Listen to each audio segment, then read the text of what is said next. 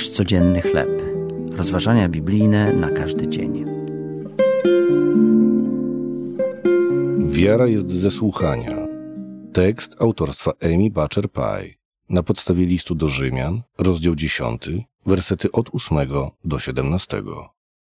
Gdy pastor Bob doznał urazu, który uniemożliwił mu pracę głosem, w jego życiu rozpoczynał się okres kryzysu i depresji.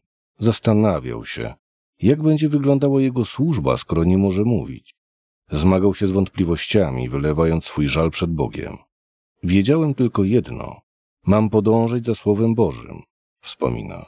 Dzięki lekturze Biblii zaczęła wzrastać jego miłość do Boga. Poświęciłem swoje życie na całkowite zanurzenie się w Piśmie Świętym, ponieważ wiara jest ze słuchania, a słuchanie przez Słowo Boże. Wyrażenie wiara jest ze słuchania odnajdujemy w liście do Rzymian. Apostoł Paweł pragnął, aby wszyscy jego rodacy, Żydzi, uwierzyli w Chrystusa i zostali zbawieni. Pastor Bob wierzy w poselstwo Chrystusa i przyjmuje je regularnie, czytając Biblię. Chora krtań nie pozwala mu wprawdzie mówić dłużej niż godzinę dziennie, ale Bóg daje mu pokój i zaspokojenie dzięki zagłębianiu się w Piśmie Świętym. My również możemy ufać, że Jezus objawi się nam w naszych zmaganiach. Gdy będziemy słuchać Jego słowa, On doda nam wiary niezależnie od problemów, jakie nas spotkają.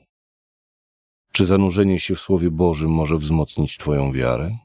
Czy znajdujesz zaspokojenie nawet wtedy, gdy życie jest trudne?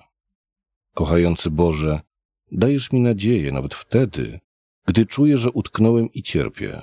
Przekształć mnie w osobę, którą pragniesz, abym się stał.